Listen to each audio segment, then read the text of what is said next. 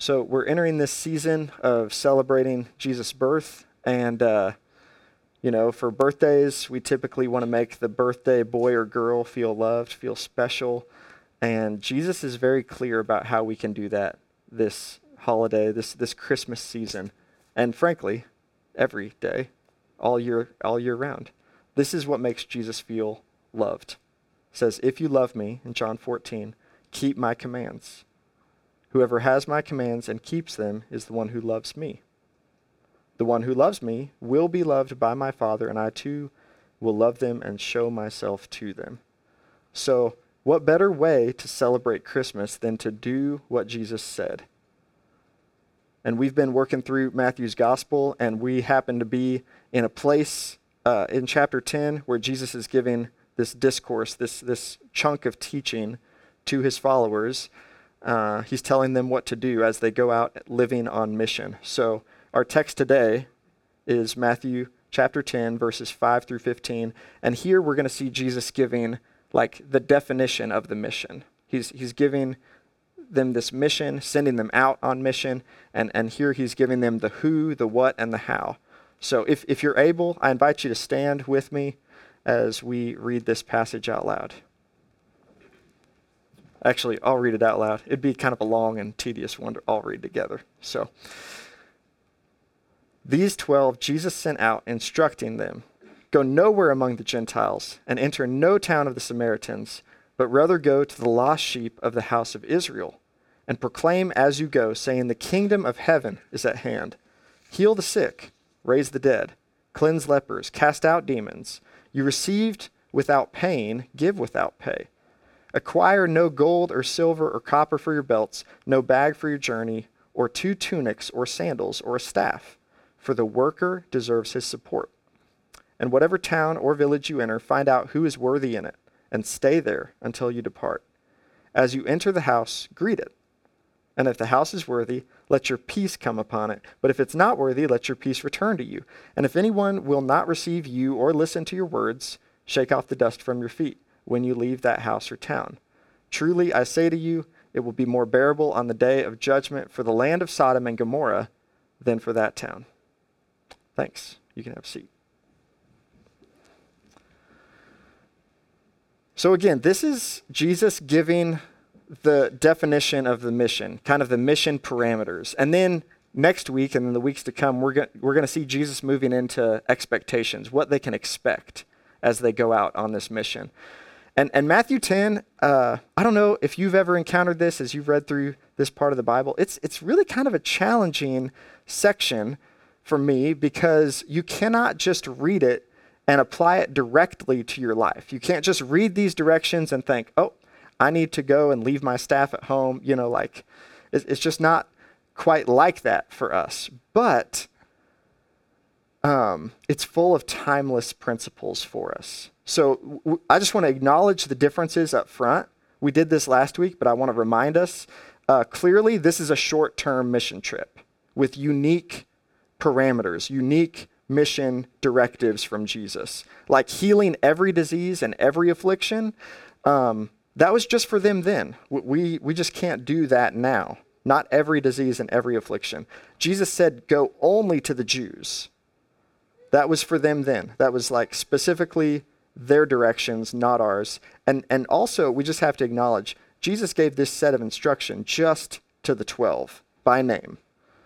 But while these specific instructions may not apply to us, the intent, I just want us to see God's heart behind this teaching absolutely does apply. And so when I come across texts like this, that it's I'm not sure what about this relates to my life, it helps me to read it in light of a text that's similar, that does apply very directly to our lives. So Matthew 28 is the very end of this gospel, and this is how Matthew's gospel ends. Jesus came to his disciples and said, all authority in heaven and on earth has been given to me.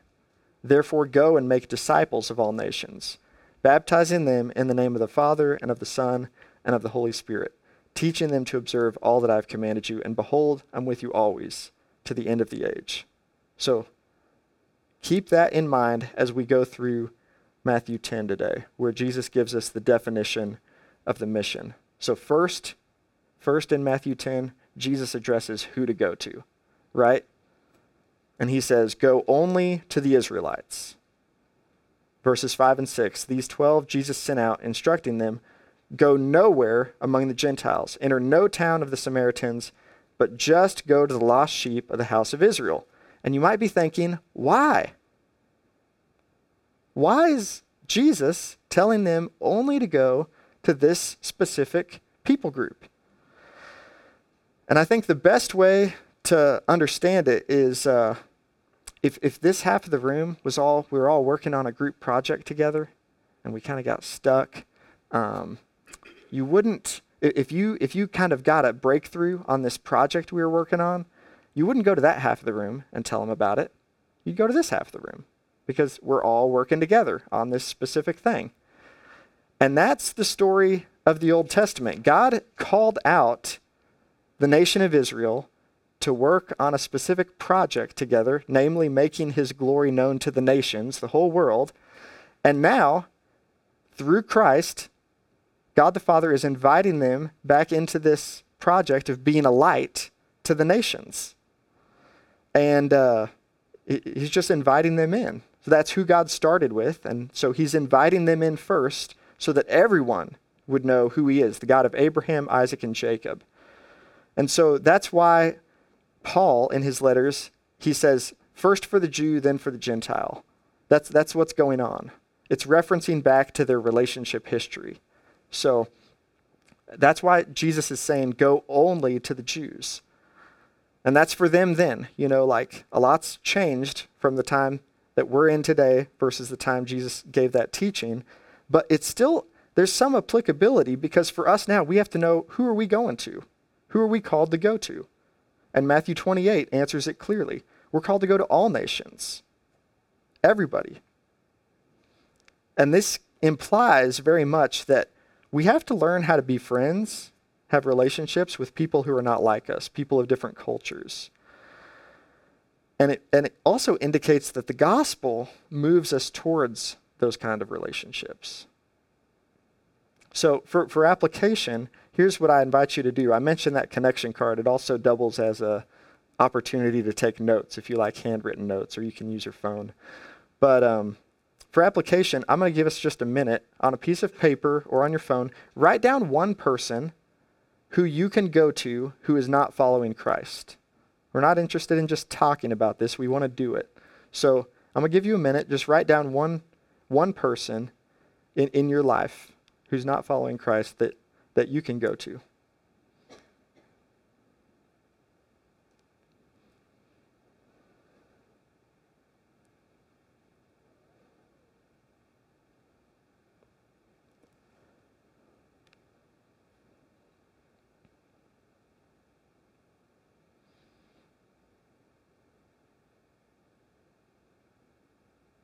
Now I'm going to give us another little block of time to just pray for that person. Or if you prayed for them as you wrote it down, pray for them again.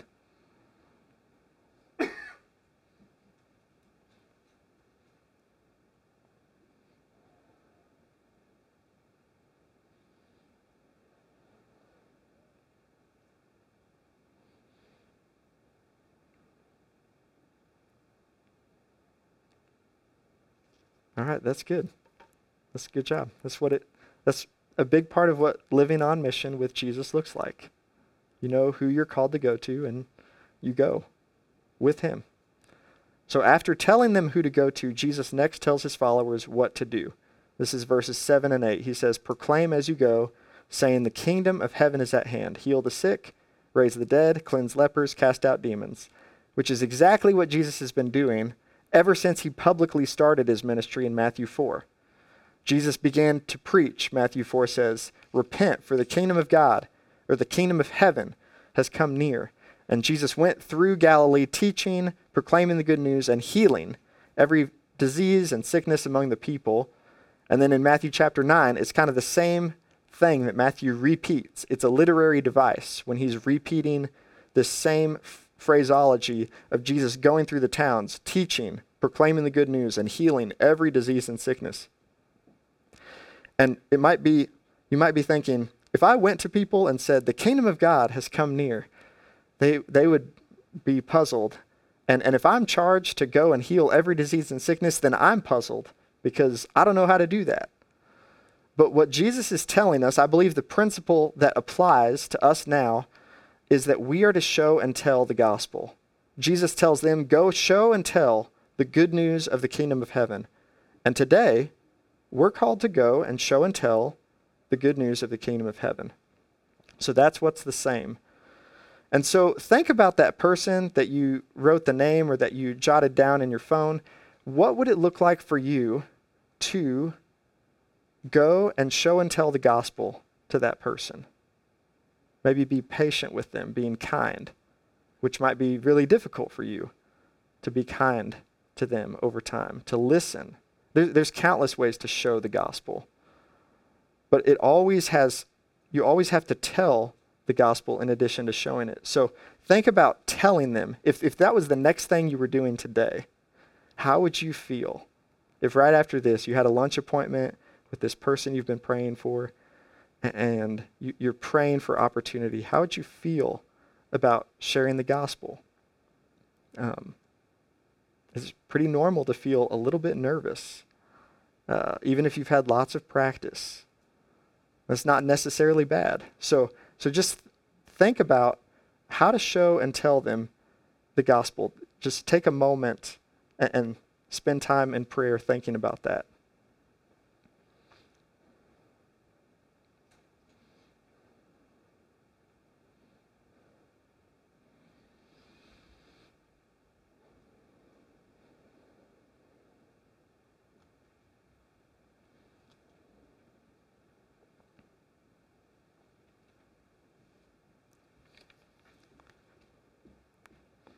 And then finally, Jesus moves on. He actually spends most of his time with this, how to live on mission.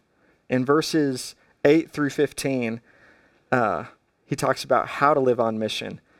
And specifically, I would summarize it as live full of faith, live faithfully on mission, generously giving of yourself and dependently receiving from God. I want you to hear this scripture again because this is where we can easily get lost in the weeds. Jesus says, you received without paying, so give without pay. Acquire no gold or silver or copper for your belts, no bag for your journey, or 2 tunics or sandals or a staff. For the worker deserves his provision, his support. And whatever town or village you enter, find out who's worthy, and stay there until you depart. As you enter the house, greet it. And if the house is worthy, let your peace come upon it. But if it's not worthy, let your peace return to you. And if anyone won't receive you or listen to you, shake off the dust from your feet when you leave that town or house. Truly, I say to you, it'll be more bearable for the day of judgment for the land of Sodom and Gomorrah than for that town. So look at how Jesus is teaching his followers to live. He spends most of his time in defining the mission, just telling them, hey, here's how you do it. You have to trust God for your daily provisions. That's what he's talking about with the whole gold and copper and bringing your bag. I think at this point, like if we're really honest, a lot of us are like really grateful that, we're allowed to bring a backpack. We're allowed to bring our wallet with us on mission today because this, at least the way I'm teaching it, is this text isn't like specifically binding on us today. But the principle of, okay, I don't rely on my wallet. I can bring it with me. I don't rely on my cell phone. I'd say that's, modern day equivalent to a staff. Because when they were traveling, they had to have their staff for support, but also if there was like some wild dogs or something, you got to beat those dogs down. What are you going to use? Just a staff. I think that's what it was there for. It's a multi-purpose tool. No bag for your journey, ladies, that's your checked luggage, your carry-on that you're allowed. He's saying none of that. Like, we got to more personally connect to these first century realities. This was their daily provisions that Jesus is saying, no, don't take those this time. And again, I believe it was this time for them then. Don't take those. Because he was trying to teach them, rely on your Father in heaven. No extra clothes, no shoes, no staff, because God is going to take care of you day by day for daily provisions. He also, in verses 11 through 13, I'd say he's inviting them to trust God with seasonal stability. So they enter a town, they made it there, even though they don't have day-to-day provisions, and then they enter a town and they're like, where are we going to stay? And Jesus is teaching them that someone's going to open up their house to you. And if it seems to fit, if it seems to be a good situation, your peace will come on that house. You and everyone in that house will have peace. But, it's kind of like taking a new job. It's like, I think this will be good, but we'll know more in 2 or 3 weeks, 2 to 3 months, if this is actually a good fit. And he's saying, trust God for your seasonal stability. That when you're in this place, he'll provide everything that you need for your time at that place. And then in verses 14 and 15, he says, trust God with the outcomes of your time. The outcomes of our life on mission have eternal significance. So in verses 14 and 15, that's where he says, if someone won't listen to you, shake the dust off your feet when you leave that town. It'll be more bearable for Sodom and Gomorrah than for that town on the day of judgment. So what that means is trust God with the outcome of your life on mission. You're just the messenger. I'm just the messenger. As we live on mission together, we are just the messenger, meaning other people's choices are not our responsibility. So they would shake off their feet as a symbol that, look, I've done my responsibility here, and before God, I've been faithful here. I'm not responsible for your choice. And I think that we can do that without burning bridges, without not caring for people who make bad, foolish choices. But we can move on and recognize that not all hope is lost for them. We don't take personal responsibility for their part, but for our own part. And of course, that's easier said than done, but honestly, anything valuable is easier said than done. So in summary, Jesus is teaching how to live on mission here. Total dependence, that you'll have everything you need today because God will provide. You'll have everything you need for this month or this season because God will provide. And as you live on mission, when you give your life away, you don't have to worry about the outcomes because God will provide. He's in control of that. So our primary concern is not taking care of us, but seeking God's kingdom. When we live on mission this way that Jesus has taught, we'd be living out what he taught in Matthew 6:33. Seek first the kingdom of God and his righteousness, and all these things, which in Matthew 6, all these things are daily needs, all these things will be provided for you. And so this kind of life, this life on mission, it's an invitation to all of us, which means that God is present in your life. When you repent and trust and do that over and over, you're experiencing God's ongoing, increasing presence in your life. And that might feel incredibly ordinary and mundane to you, but the reality is, when I stop and think about that, me living faithfully, you living faithfully, where God has placed each one of us, that is thrilling. The first few centuries of church life was set ablaze, not by pastors preaching or by incredible youth groups growing in numbers, but the first few centuries of church life was set ablaze by ordinary people living faithful lives, sharing Christ with their sphere of influence, and often suffering negative consequences. But when others turn you down, you can feel whatever you feel, but choose to not take it personally. You move on, and yet you don't burn bridges. So the who for them then was different. They were called to the Jews. We're called to anyone and everyone. The what for them was different too. Jesus said, preach the kingdom of God is at hand, and followed up with miraculous demonstrations of kingdom power. But the principle of show and tell the gospel is the same for them then and us now. And the how for them was different as well. That They were required to leave their wallets, leave their cell phones, leave their cars, count on someone else for their housing, but we are required to trust God with everything completely. And I think sometimes it's harder for us to do that when we can keep our stuff than if we give it all up. Again, God's not calling you to give it all up in that way, but he is calling us all to put him first.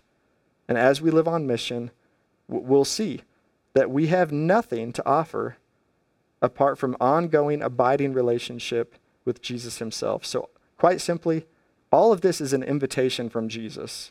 If we want to be serious this Christmas season about making known that Jesus is the reason for the season, if we want to be serious about letting this season shape our lives, it's just an ongoing reality of what discipleship to Jesus is. It's being with Jesus and learning to be like him.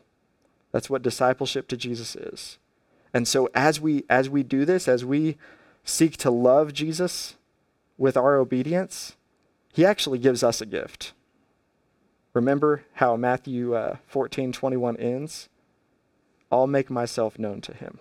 My Father and I will make our home in him.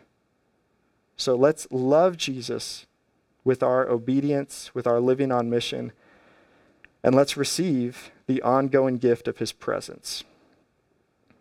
And Father, thank you that you do not expect perfection from any of us, but you invite us into this direction, following you, learning to be with you and to be like you. Thank you that even in texts like these, when it's talking about staffs and sandals and things that are so foreign to us, your word is true and it's useful so that every person can be equipped and trained in righteousness. And I pray that over this next month, our hearts would become more and more attached to you, Jesus, and what you have done and what you are doing, and we long for what you will do when your reign and your kingdom is come in fullness. Help us as we continue to worship you now.